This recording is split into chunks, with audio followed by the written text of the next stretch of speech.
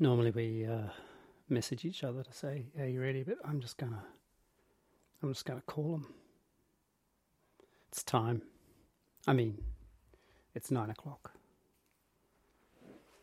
It's, as they say in the business, showtime. It's really hard to say that to myself or to anyone with a straight face. Hello.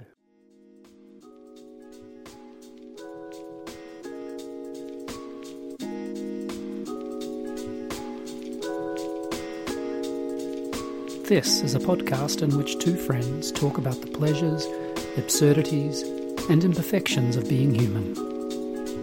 I'm Simon Ellis. And I'm Lee Miller. Welcome to Midlifing.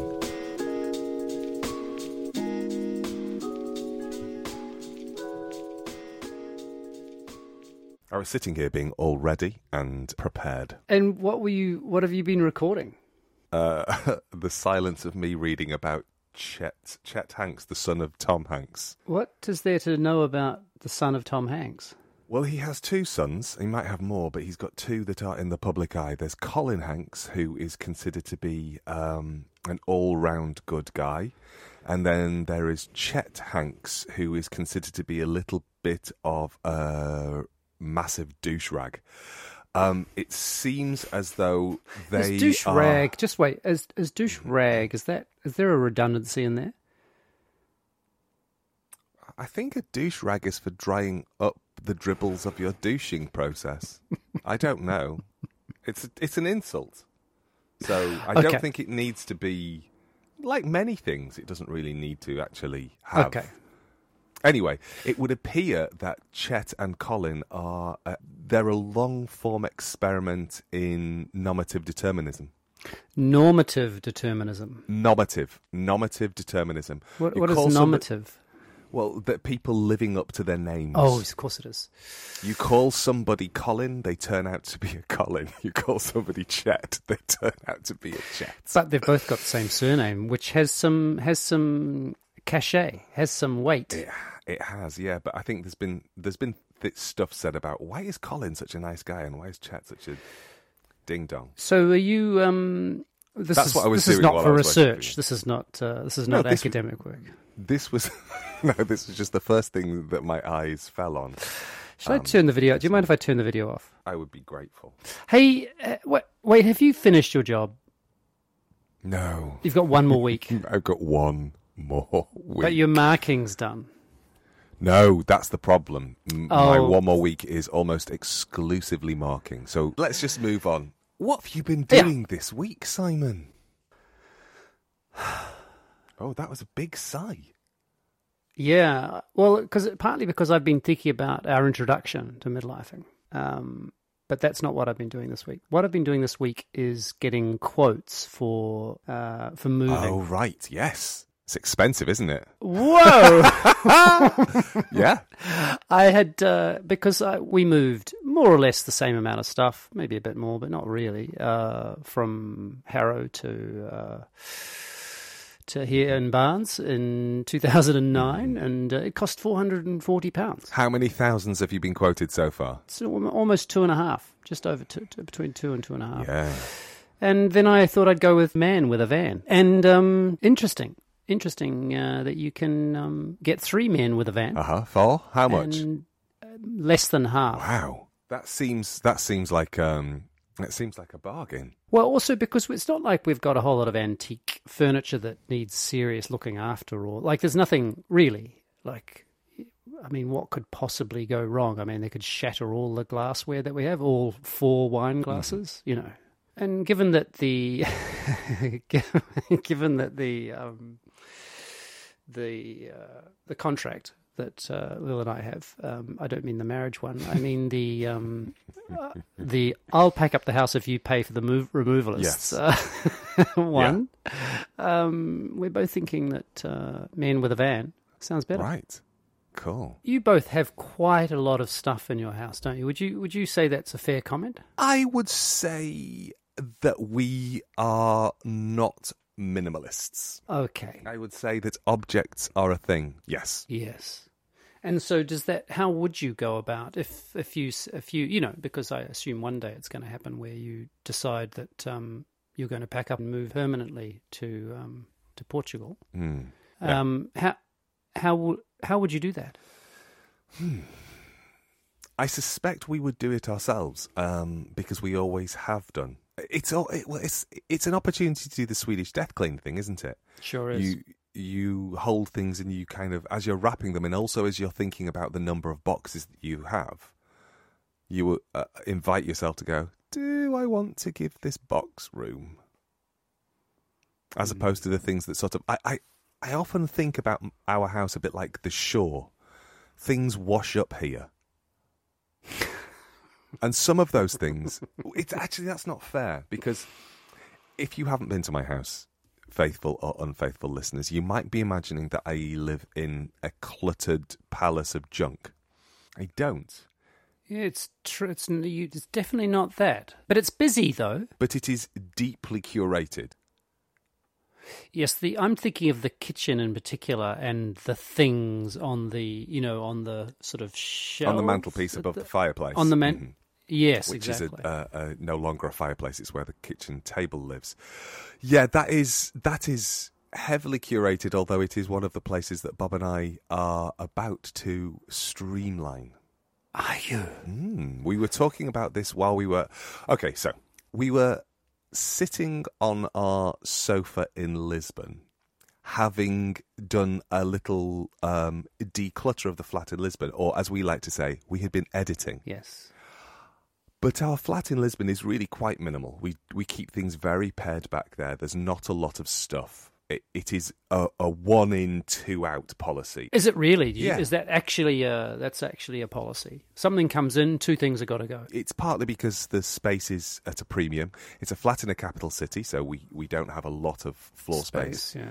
But just how does that work in practice? Meaning, if one of you brings home an armchair, do you just get rid of 2 little things, or do they have to be 2 things that are similar kind of footprint or size? We would get rid of the armchair that was there, but we would then also kind of go, what about the cushions that were on it? Right. So it becomes the gravitational pull around the object that leaves takes something else with it. So as you say, it's a very good policy. I like that policy. I'd probably want to go 1 in, 4 out, though. I think. Yeah. If it were... I think if you were to see our place in Lisbon, you'd absolutely recognise it being a Bob and Lee place.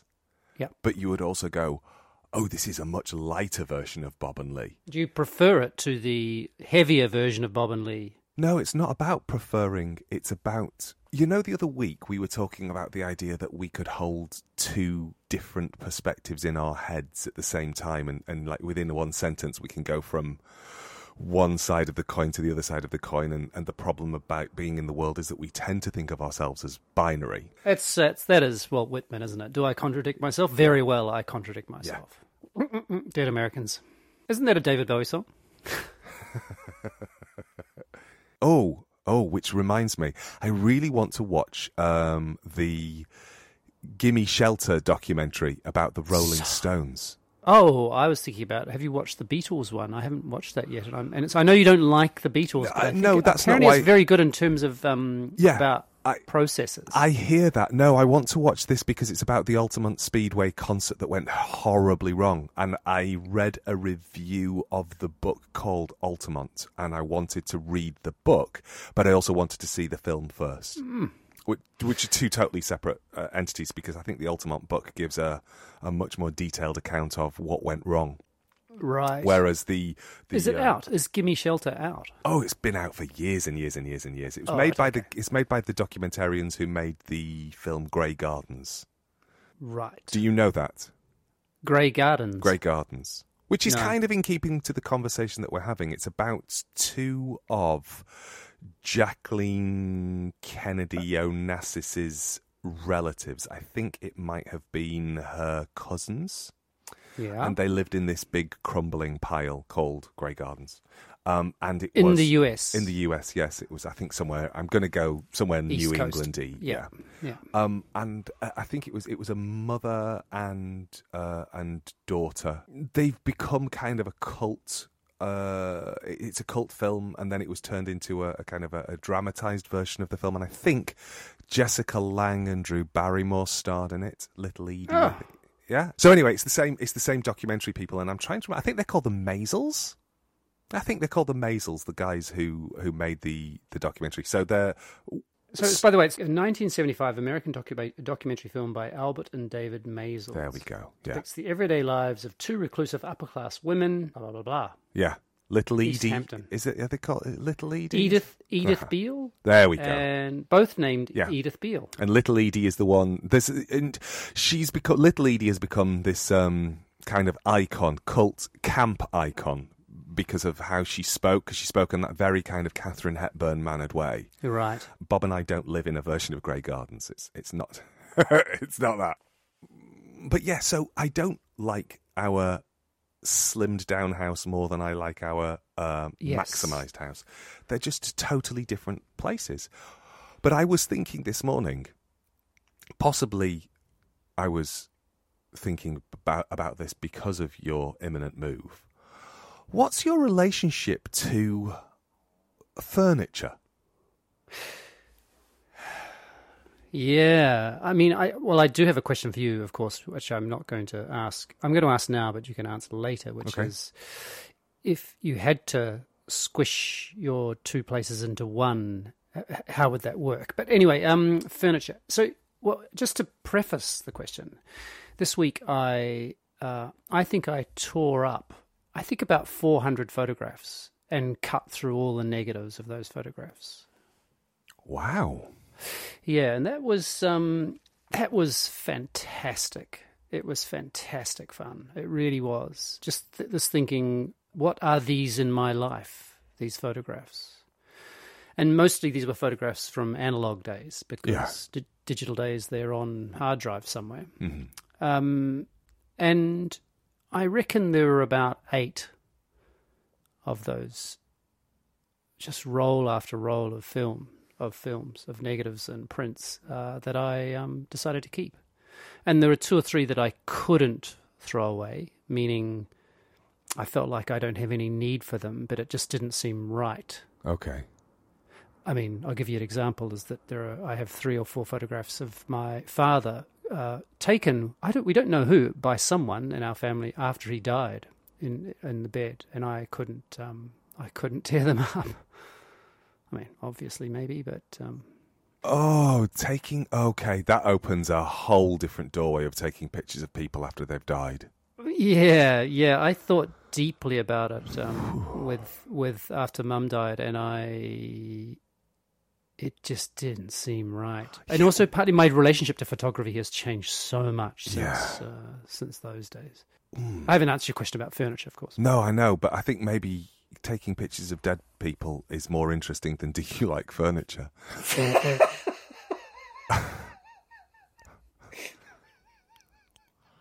Do you? I don't know, maybe. Do you have, well, it depends what furniture it is and who the dead people are, but do you have an instinct as to why somebody would do that?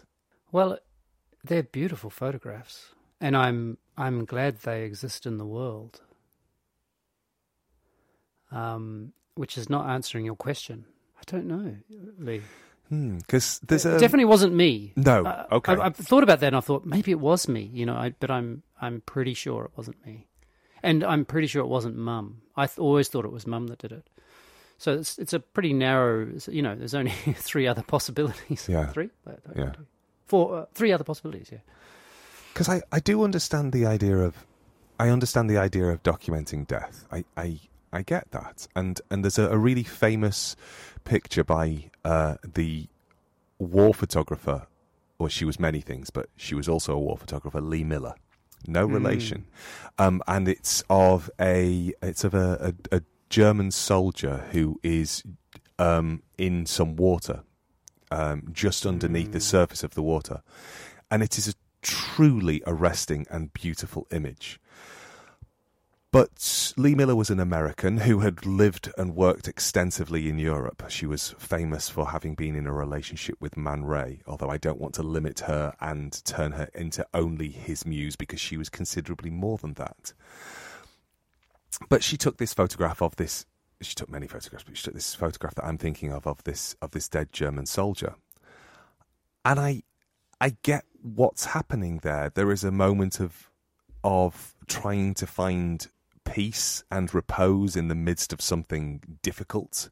There is a sense of, in death, he is more he becomes more universal than he does in life. All those sorts of things. But also, he's not related to her. He's an object that she has found and is interested in. That's a bit crass to think of him as an object, but you know what I mean. He's a thing to place in front of her lens to tell a particular story. She's documenting an event. Yeah, and he is part of the machinations of that event. Machinations, exactly. Yeah.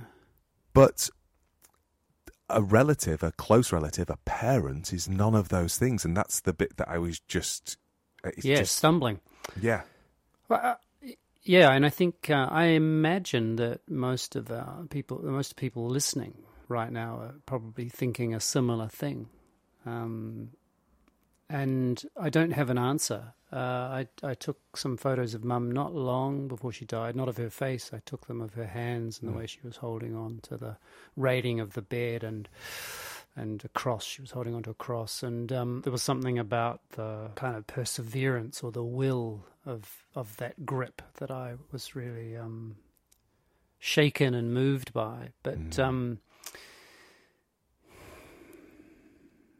I don't know what else to say about it, but except to repeat that I'm very glad that whoever it was in my family that took those photographs, I'm very happy they did that. Yeah. Furniture.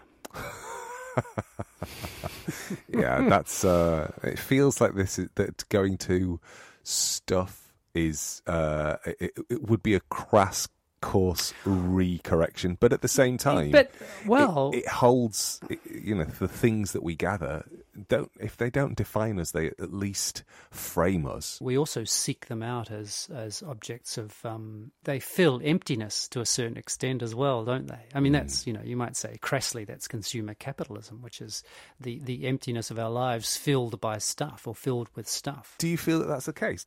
People who live lightly, do you think they are somehow more enlightened than the people who live a cluttered life? Well, no, I think, not necessarily at all. I don't mean that. I was being a little crass with the thinking, but I think there is a certain danger in, you might say, the lack of care I've taken in my life. I'll just say, I don't say we, I'd rather just speak about me because I don't want to make assumptions about other people, but that I could have taken a lot more care with the things I chose to buy and the things I chose not to buy. And I still would say that. And in part because I think there's incredible cultural pressure to consume. But I don't know if the answer to your question is, we're pretty good at filling our lives with stuff. When I say human beings, and that those aren't necessarily material things. So I don't think the absence of stuff means equates to more or close to enlightenment, if you understand. Yeah. I'm really glad that you say that. Yeah. Yeah, because... Well, it would be a pretty obnoxious thing to say. Well, it would be, but I think there are people who might hold that space. And because I think stuff and judgment are so intimately connected, aren't they? I mean, when IKEA was launched, what was it? It was launched on the chuck out your chintz. It was launched on the idea that the things that you had were too fussy and you need to be more pared back and Swedish and have streamlined. Was it really? I don't know. Yeah, I think that was the advertising campaign. Chuck out your chintz. I don't even know what chintz is. Chintz is a kind of fabric. It's kind of a Victorian holdover. Right. It's that idea of like it's your grandma's couch, that kind of thing. Right. One of our sofas. Oh, bang my headphones against the microphone as I was turning.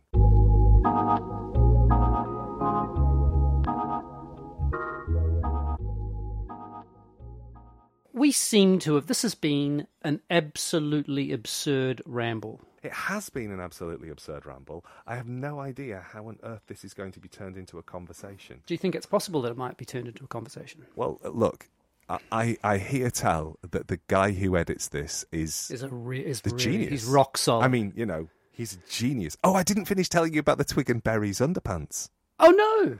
Which I want to hear think about the you Twig might and Berries. enjoy. I think you might really like this.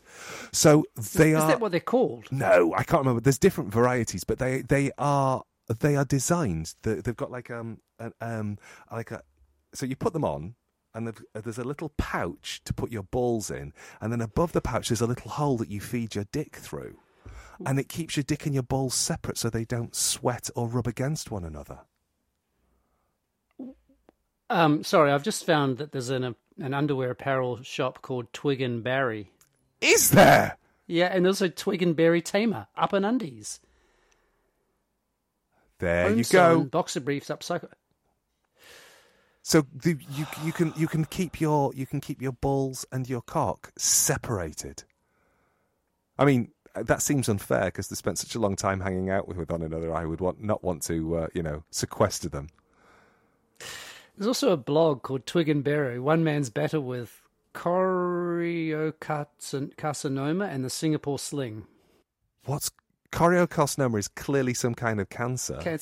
Stay tuned for post-chemo remission revelations. What's choriocarcinoma? I have no idea, but I would strongly suggest that people stick into DuckDuckGo the words Twig and Berry underwear, and it's a feast. It's an absolute feast.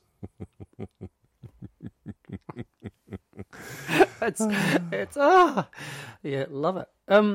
So can we Stop recording now? No, can we sort out that opening? I just find it so annoying, the introduction. What do you mean? Well, You mean your bit?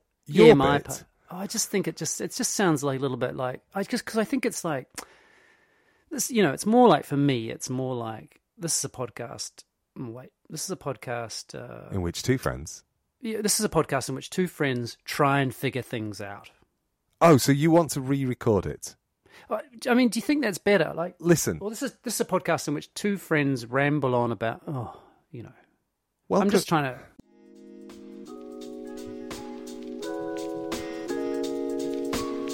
Welcome to Midlifing, a podcast in which two friends talk shit, can't possibly stay on topic, and probably disappoint each other. I'm Simon Ellis. And I'm Lee Miller. Welcome to Midlifing.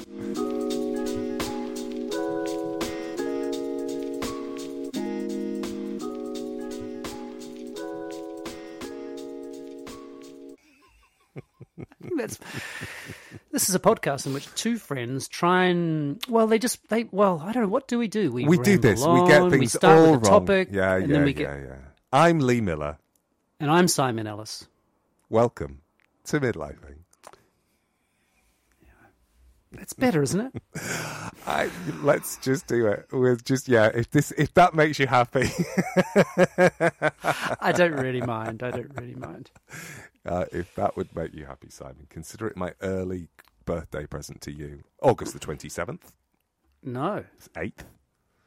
3rd? No. Yes, well done. You're going to get there in the end. Oh, 27th. That's Victor's. But I always forget with you. I think of you as July. No. Oh, June. No, you're August as well. Yes. August 5. No. 7. No. Fuck. No. 9. You're going in the wrong direction, but you are 3. staying... Yes! So you're staying in the right... I know it was a low-digit odd number. Yes, a low-digit odd number. You are a low-digit odd number. I am, and you're a low-hanging fruit.